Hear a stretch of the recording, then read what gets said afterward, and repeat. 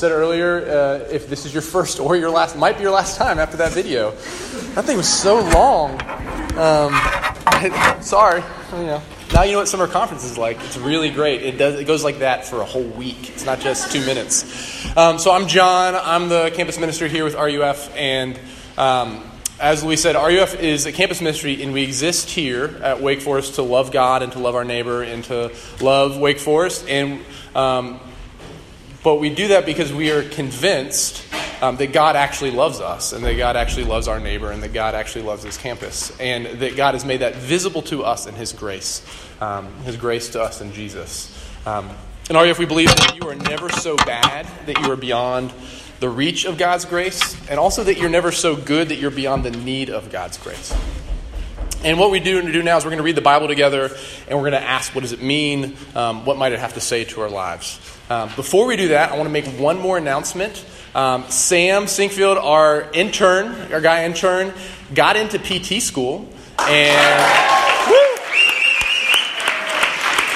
so at the end of this year, the RUF internship is a 2-year commitment. And so at the end of this year, he and Sarah, his wife, are going to be moving to Birmingham. He's going to go to UAB to become a physical therapist. So we love you, Sam. Congratulations. So what we've been doing this semester, if this is your first time with us, we've been reading the book of Jonah together.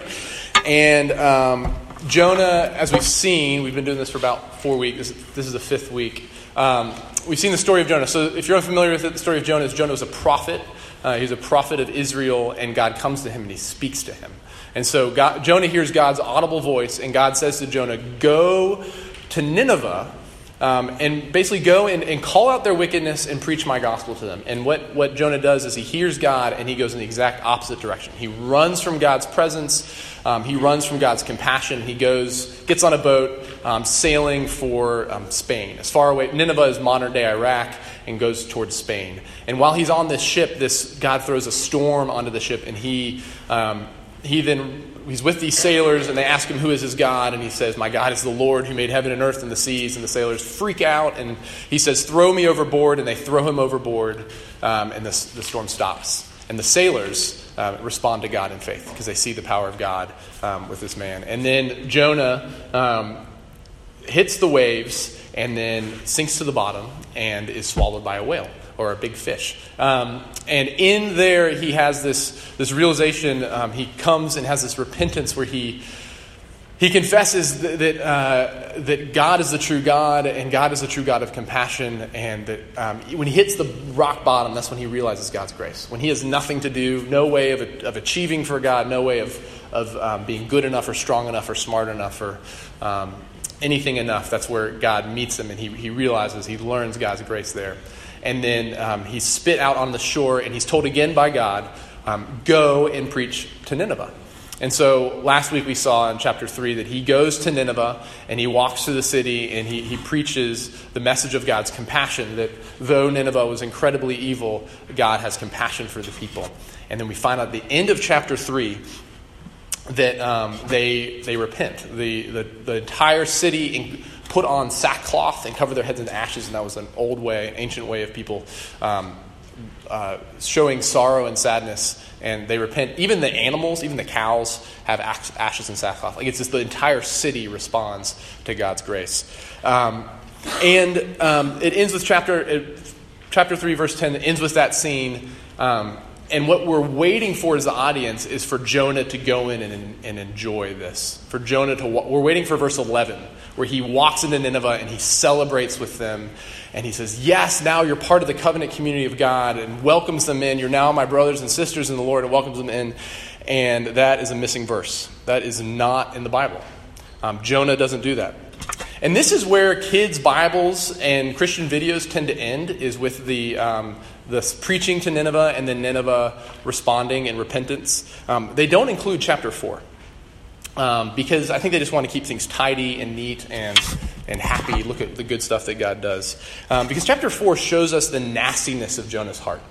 And so they don't include this because they want to keep it positive and light and cheerful. But in doing this, they actually miss out in the fullness and richness of this story. The real treasure of Jonah is what we're going to see in chapter 4, which is Jonah actually helps us to ask a question. How far can a Christian run from God?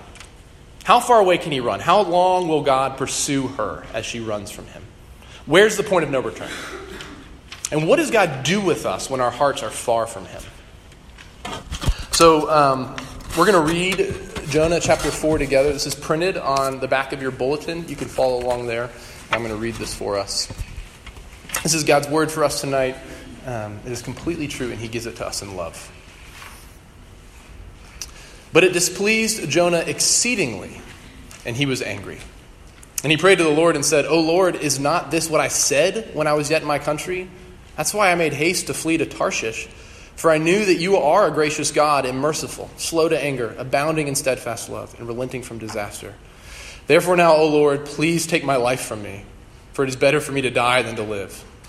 And the Lord said, Do you do well to be angry? Jonah went out of the city and sat to the east of the city and made a booth for himself there.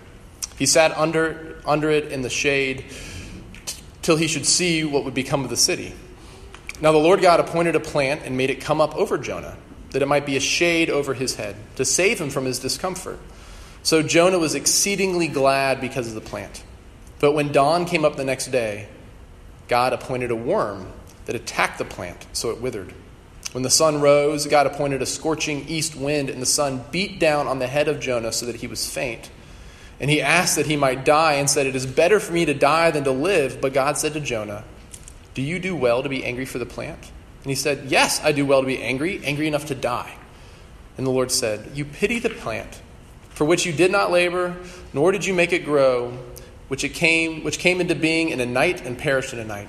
And should not I pity Nineveh? Should not I have compassion on Nineveh, that great city, in which there are more than 120,000 people, I can count, more than 120,000 people who do not know their right hand from their left, and also much cattle. This is the word of the Lord. Please pray with me. Father, thank you for your word to us, and we pray now that you would make sense of it for us. Lord, show us ourselves in this passage, and would you show us your compassion. Lord, help me, and Lord, would you bless our minds and our hearts as we listen to you. In Jesus' name, amen. So there's this group in New York called Improv Everywhere. You might have heard of it. It is a sketch, sort of a sketch comedy group, but what they do is they do these public acts of comedy. It's kind of like the flash mob thing that happened 3 years ago when everyone was doing flash mobs. I don't know if you'll remember that. So what they do is they do these public events where they bring chaos and joy into public places. Like, for example, one of their things was there's this window, there's a Whole Foods in Manhattan that has just a wall of windows. There's like 170 windows that's backlit. And so they decided, hey, let's go put a person in every one of those windows and have them do choreographed dancing so that everyone who's down below can see it, right? That it's bring joy into public spaces. And so Charlie Todd is the guy who started Improv Everywhere. And the way he talks about it is he talks about, like, their pranks, he calls them missions. And then there's the helpers who put them on. He calls them the agents that complete the missions. And the reason he uses that language, he thinks that pranks, when you think of pranks, you think of victims, like people who get pranked are victims, where that's not their mission. Their mission is to make people happy. So in an episode of This American Life, which is a podcast, they talk about this one mission he does, which is called The Best Gig Ever. And so what they do is they decide they're going to pick a struggling rock band and turn their small gig into the best show of their lives. And so they picked this band from Vermont, Burlington, Vermont, called Ghosts of Pasha. And so they're playing 2 shows in New York, a Friday night show and then a Sunday night show at 10 p.m. And it's at this club called the Mercury Lounge. And what they decided is they realized that if this band has friends, all their friends are going to come to the first show. And so they said, well, there's going to be no one at the second show, so let's do something for the second show. And so they recruit 35 agents. And then these 35 agents go on the band's website and they memorize the 6 songs that the band has recorded. So they know the songs by heart. And then they make T-shirts of the band and they get temporary tattoos of the band that look like real tattoos. And then they enter the club separately or in pairs, pretending not to know each other. And they come in as the opener's ending and just as the Ghosts of Pasha are coming on. And so by the time the Ghosts of Pasha are doing their sound check, there's 3 paying customers, and there are 35 of these Improv Everywhere agents. So it's an agent of 38 people. And then once the Ghosts of Pasha say, "Hello, Mercury Lounge," they just explode in applaud and cheers. And like there's always one guy at the concert, right, who's doing like the spaz out dancing in the front. And then there's like people taking off their shirts and spinning them around their head. And the energy of the crowd continues to go, and they start requesting songs. And this band has never recorded an album. They've only put it online. So they're kind of uncertain of why this is happening. And the band, the audience is singing along, knows all their lyrics, cheering, more and more energy. The band, they said they were exhausted, but the energy of the crowd just made them feel like they felt like rock stars. You know, this band that loves them, that knows all their music. And then at the end, as the lead guitarist pulls his plug out of the amp, everyone disappears. They just vanish out of the club. No buying drinks, no autographs, no hanging around for pics. And so there's this magical, dreamlike high, this energy, this excitement in the club, and then nothing. And in the interview, the band is so upset. They find out what happened. And they're angry, they're a little paranoid, they feel foolish, because they have this reality check. They're not superstars. They're still just the Ghosts of Pasha from Burlington, Vermont. Okay, why do I tell this story? So Jonah just preached the largest revival in human history. 120,000 people and the cattle. I love that detail is included. And the cattle. 120,000 people repent. More than 120,000 people repent. And for all the hype and rush of the revival afterwards, Jonah is still the racist. Right? He does not want God's compassion to go to people who aren't like him. He's still the fugitive. He's still selfish. He's still that foolish person that he showed himself to be in chapter 1 and that he confessed himself to be in chapter 2. And this is a hard reality check for us. Why is this a hard reality check? Because we really want Jonah to be different. Right? As the audience of this book, we really want Jonah to be changed by the message he preached. We want to see his transformation. Because we want to see ourselves in him, and we want to see his transformation. But this just doesn't happen. And even deeper than this, there's a reality check for us about God. God is, despite all of Jonah's self-absorption, despite all of his racism, despite all of his running, despite all of his foolishness, God is still patient and gracious and faithful and pursuing. He's still the God that he shows himself and he confesses himself to be in this book and in the entire Bible. And so what we see is we just see how ridiculous Jonah is. We see it, God knows it, Jonah knows it. And there's a temptation for us this evening to say this, to say, God, you went too far, and this has backfired on you. Right? God's beautiful, passionate, tenacious pursuit of Jonah has devolved into this foolish, stupid infatuation. Right? He's God, and this is like that mom who she celebrated the first time she bails her son out and then is ridiculed when she bails her son out the 100th time. Right? You know, it's the old saying, fool me once, shame on you. Fool me twice, shame on me. Right? It's time to cut bait. It's time to find someone else. Jonah will never learn. God needs a new prophet. He's extended grace too many times. One time too many this time. God is starting to look foolish here. Like Jonah will never learn. And we say this about Jonah, and we believe it about ourselves, and we believe it about others around us. And here's our problem. We have the wrong view of God's grace and a distorted view of how change actually happens in the Christian life.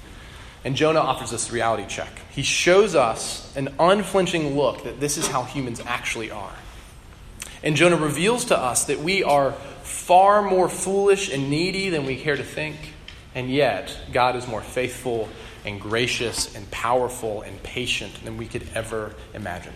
So what we're going to see tonight is we're going to look at the foolishness of Jonah, and then we're going to look at the faithfulness of God. So first, the foolishness of Jonah. We see this in the first part of the passage. We see in verse 2 that he's antagonistic towards God. Right? He criticizes God to his face. He corrects God to his face. He mocks God to his face. He takes the thing that he says to God, oh, you're merciful and gracious and slow to anger and abounding in steadfast love. What he's doing is when Moses asked to see God, to see God face to face, God took Moses and he hid him in a rock and walked past him so that Moses could see just his backside. And when he did this, he said his name to Moses. He said, I am the Lord is slow to anger and compassionate and abounding in steadfast love and faithful and patient. And what Jonah's doing is he's taking that name and he's throwing it in God's face. He's mocking him. He's taking God's attributes and he's calling them flaws. They're liabilities. Jonah is attacking God because of his mercy to Nineveh. So he's antagonistic towards God, and he's just absurd. I mean, look at verses 3 and 5. He says, take my life. Like, this is so bad. Your grace is so awful. Take my life. It is better for me to die than to live with you being merciful to my enemies. Right? He throws the ultimate pity party. This is the most amazing display of pouting. I mean, I've got small children. I see lots of these pity parties thrown often. But Jonah just takes the cake. He goes outside the city. He builds himself this tree fort, this little booth, and he just sits there and waits for awful things to happen to Nineveh. And he's suicidal in his misery. He's created this misery for himself, and he's saying to God, take my life. It is better for me to die than to live. He's antagonistic. He's absurd. We see in the first verse that he is seething with anger. In this passage, God has every reason to be angry and vindictive and wrathful and to unload on Jonah, and he doesn't. And Jonah has no reason to be angry, vindictive, and wrathful, and he's livid. He's furious with God. Right? Most people are angry with God because they don't think God is gracious enough, not relenting enough. And here Jonah is exceedingly displeased. He is super angry because God is gracious. And his anger is this branch that flowers out into his antagonism and into his absurdity. And Jonah's reaction is unreal. Right? He's just preached the largest revival in human history, and he responds like this. This is not the response of somebody who worships and serves the Lord. I mean, why? What drives this absurd, mocking antagonism of God? What is at the root of Jonah's foolishness? What would cause Jonah to view God's gracious sovereignty as evil? And why is Jonah so angry? And the key for us here is to look at Jonah's anger and for his anger to serve as a mirror for us so that we'll actually look at our own anger. Because our anger reveals what we worship. Our anger reveals what we worship. Now, some of you know when you get angry. Like, you'll talk to your friend, you're like, yeah, I know I get angry at some things. You're aware of your anger.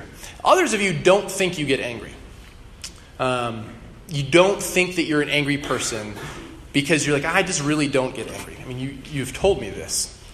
So for those of you who don't think you get angry, could it be that you're actually angry all the time? Could it be that you have this low-level anger and you don't even know it? I heard a story on NPR last week about a woman who's dying of cancer and she just has chronic pain. And the interviewer asked her, are you feeling pain right now? And her response was, I don't know. I feel pain all the time, and I'm constantly in it, so I just no longer pay attention to it. Could that be the same for you about your anger? That if you're angry all the time, you get so used to it that you don't feel it. Right? It might come out in pessimism towards the world. Maybe it comes out in distrust of those around you. Maybe you just have a permanent frown, or maybe you're always cursing things under your breath. Here's the thing. We all get angry. And our anger reveals what we worship. Right? When our hearts are properly worshiping and loving God, we get angry at the things that make God angry. But more often than not, our anger reveals that we're worshiping idols. That we're worshiping idols. Well, what are idols? What is idolatry? There's a pastor named Dr. Martin Lloyd-Jones, and he says this about idolatry. He says, an idol is anything in our lives that occupies the place that should be occupied by God alone. Anything that is central in my life, anything that seems to be essential. An idol is anything by which I live and on which I depend. Anything that holds such a controlling position in my life that it moves and rouses and attracts so much of my time and attention, my energy and money. Y'all, and this is all of us. The human heart is a perpetual idol factory. Right? We all of us have a worship disorder.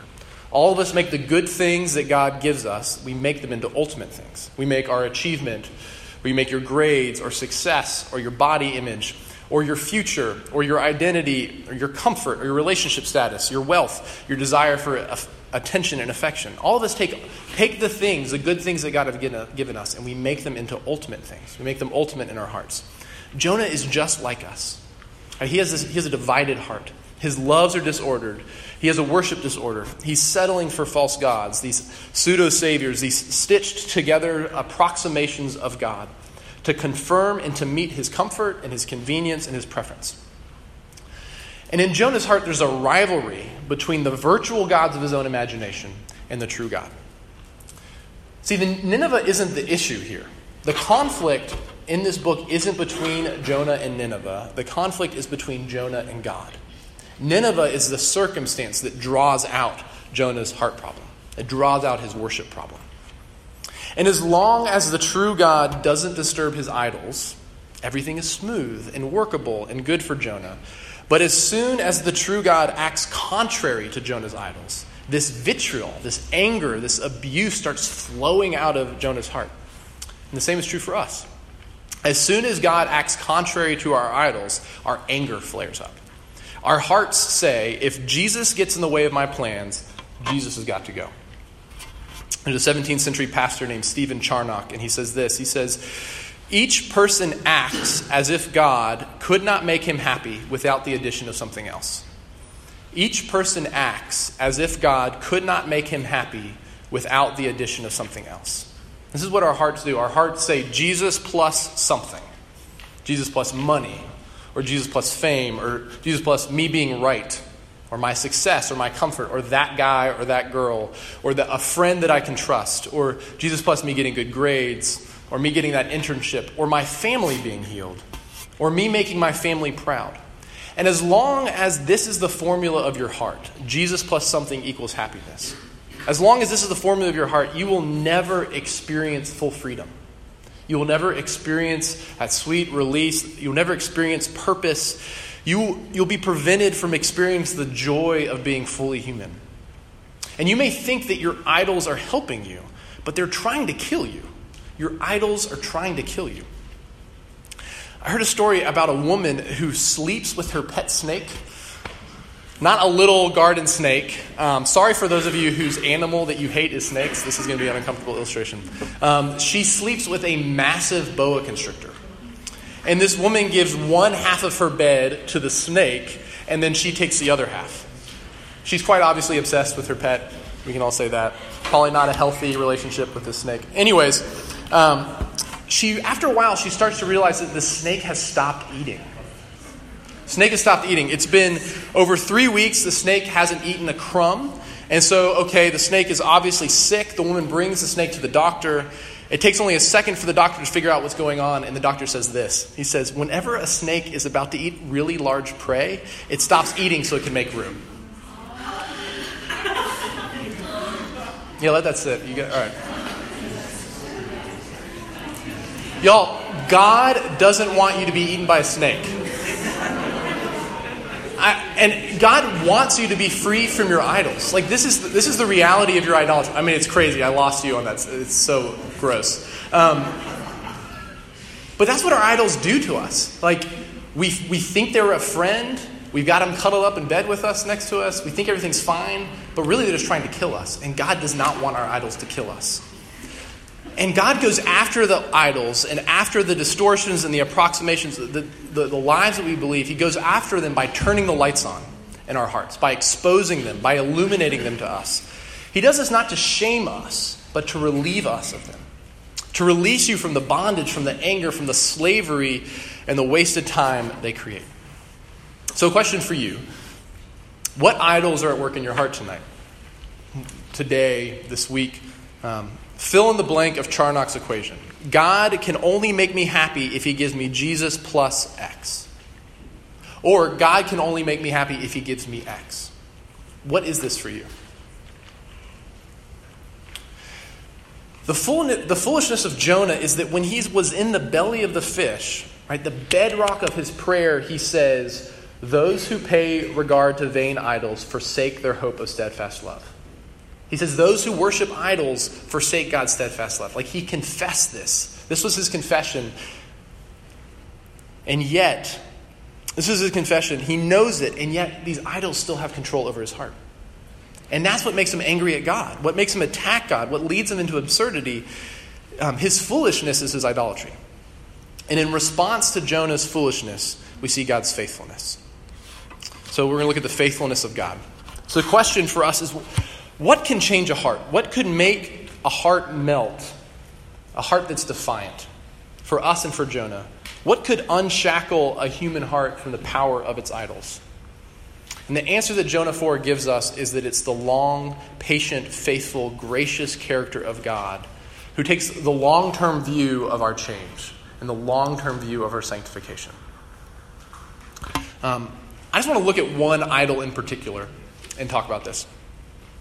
Let's take the idol of academic achievement here at Wake, the academic achievement idolatry.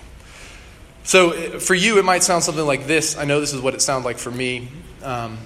Schoolwork is your master. First, you start to love it because it gives you what you want.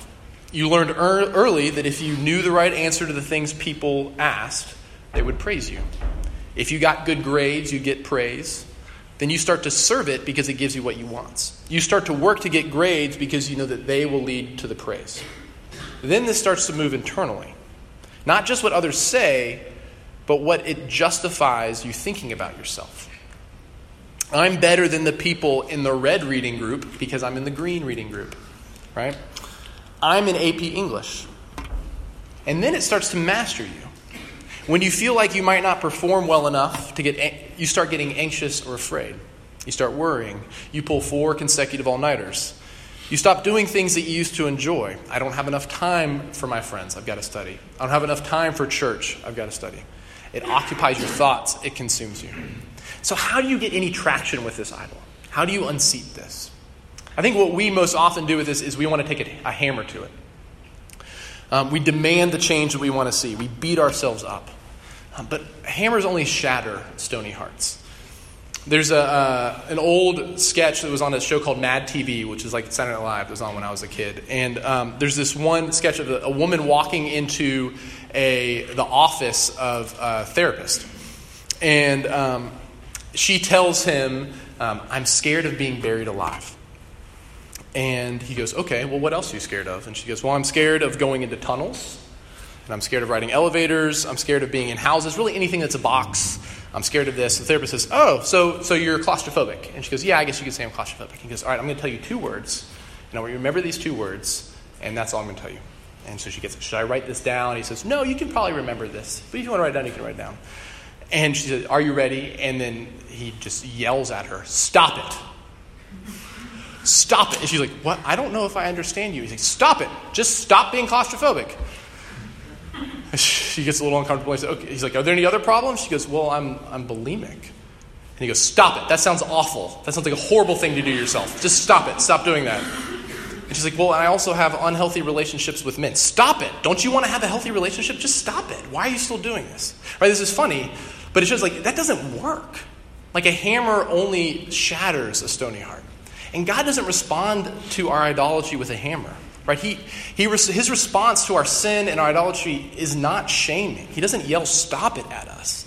He doesn't shame you into obedience. So how does God treat your idolatry? How does he treat my idolatry? What does he do with our hard hearts? Well, he responds with rivers of mercy, which slowly over time change and wear down our hard hearts. If you think, I'm thinking of the heart as a rock, right? A hammer would crush it, but we lived in Richmond for 8 years, and the James River flows through Richmond, and there are these great rocks that we go rock hopping on. And it was amazing to see these rocks that had been smoothed down over time, over, I don't know, hundreds of thousands of millions, how many years it takes to smooth down a rock. But over a long period of time that these rocks, the waters actually did the work of smoothing the rough edges of all of these rocks. This is what God does. His grace is like a river of mercy. The way that he changes us, slowly over time, he smooths the rocks. His mercy is steady and faithful and persistent and slow. It's often imperceptible. Look at God's faithfulness to Jonah. We see that he pursues Jonah with searching questions. This is verse 4, 9, and 11. He reasons with Jonah. He draws him out. He invites Jonah to consider his idolatry in light of God's grace. He's not just there to fix him. He doesn't shame Jonah.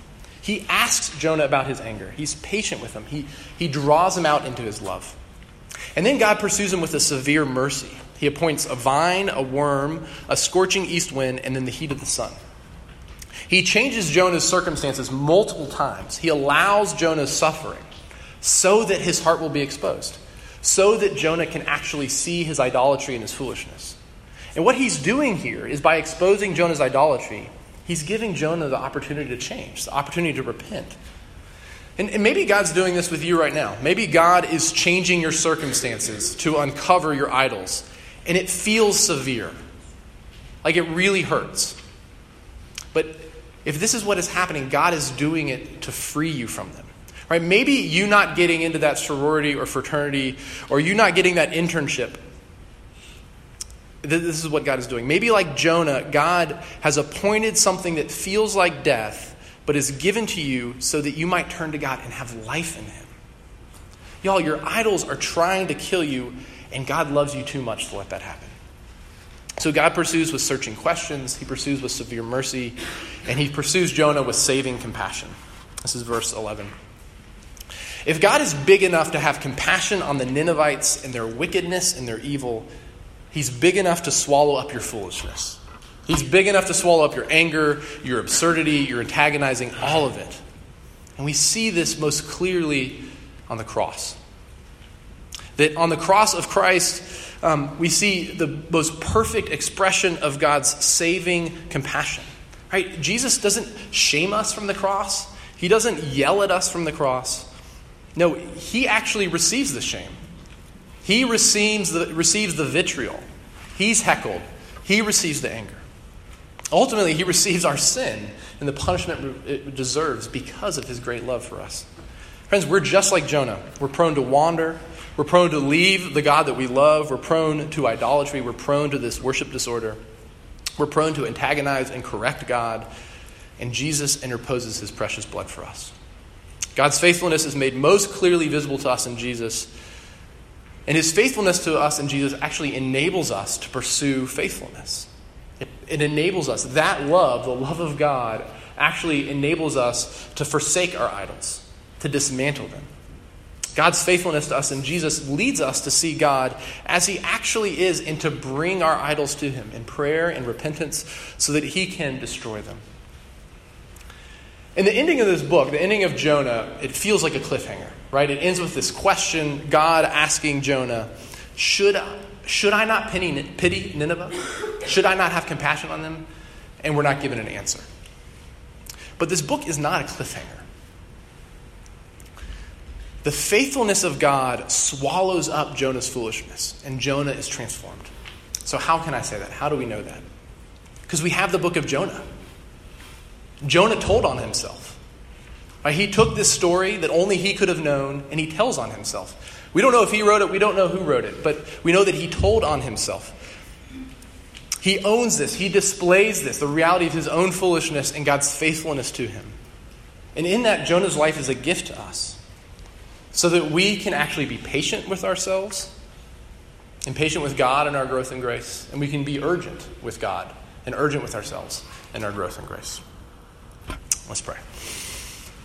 Father, we thank you for the book of Jonah. We thank you for your goodness to us and giving it to us, and how it is consistent with the whole of your Bible that tells us the story that though we are foolish, though we are sinful, though we wander, you are consistent and compassionate and gracious and slow to anger and abounding in steadfast love. I want to pray for my friends here tonight that, Lord, this message of your grace would sink deep into their hearts, that they would know they are loved, and that you would comfort them in this, Lord, and lead them to forsake their idols. We love you.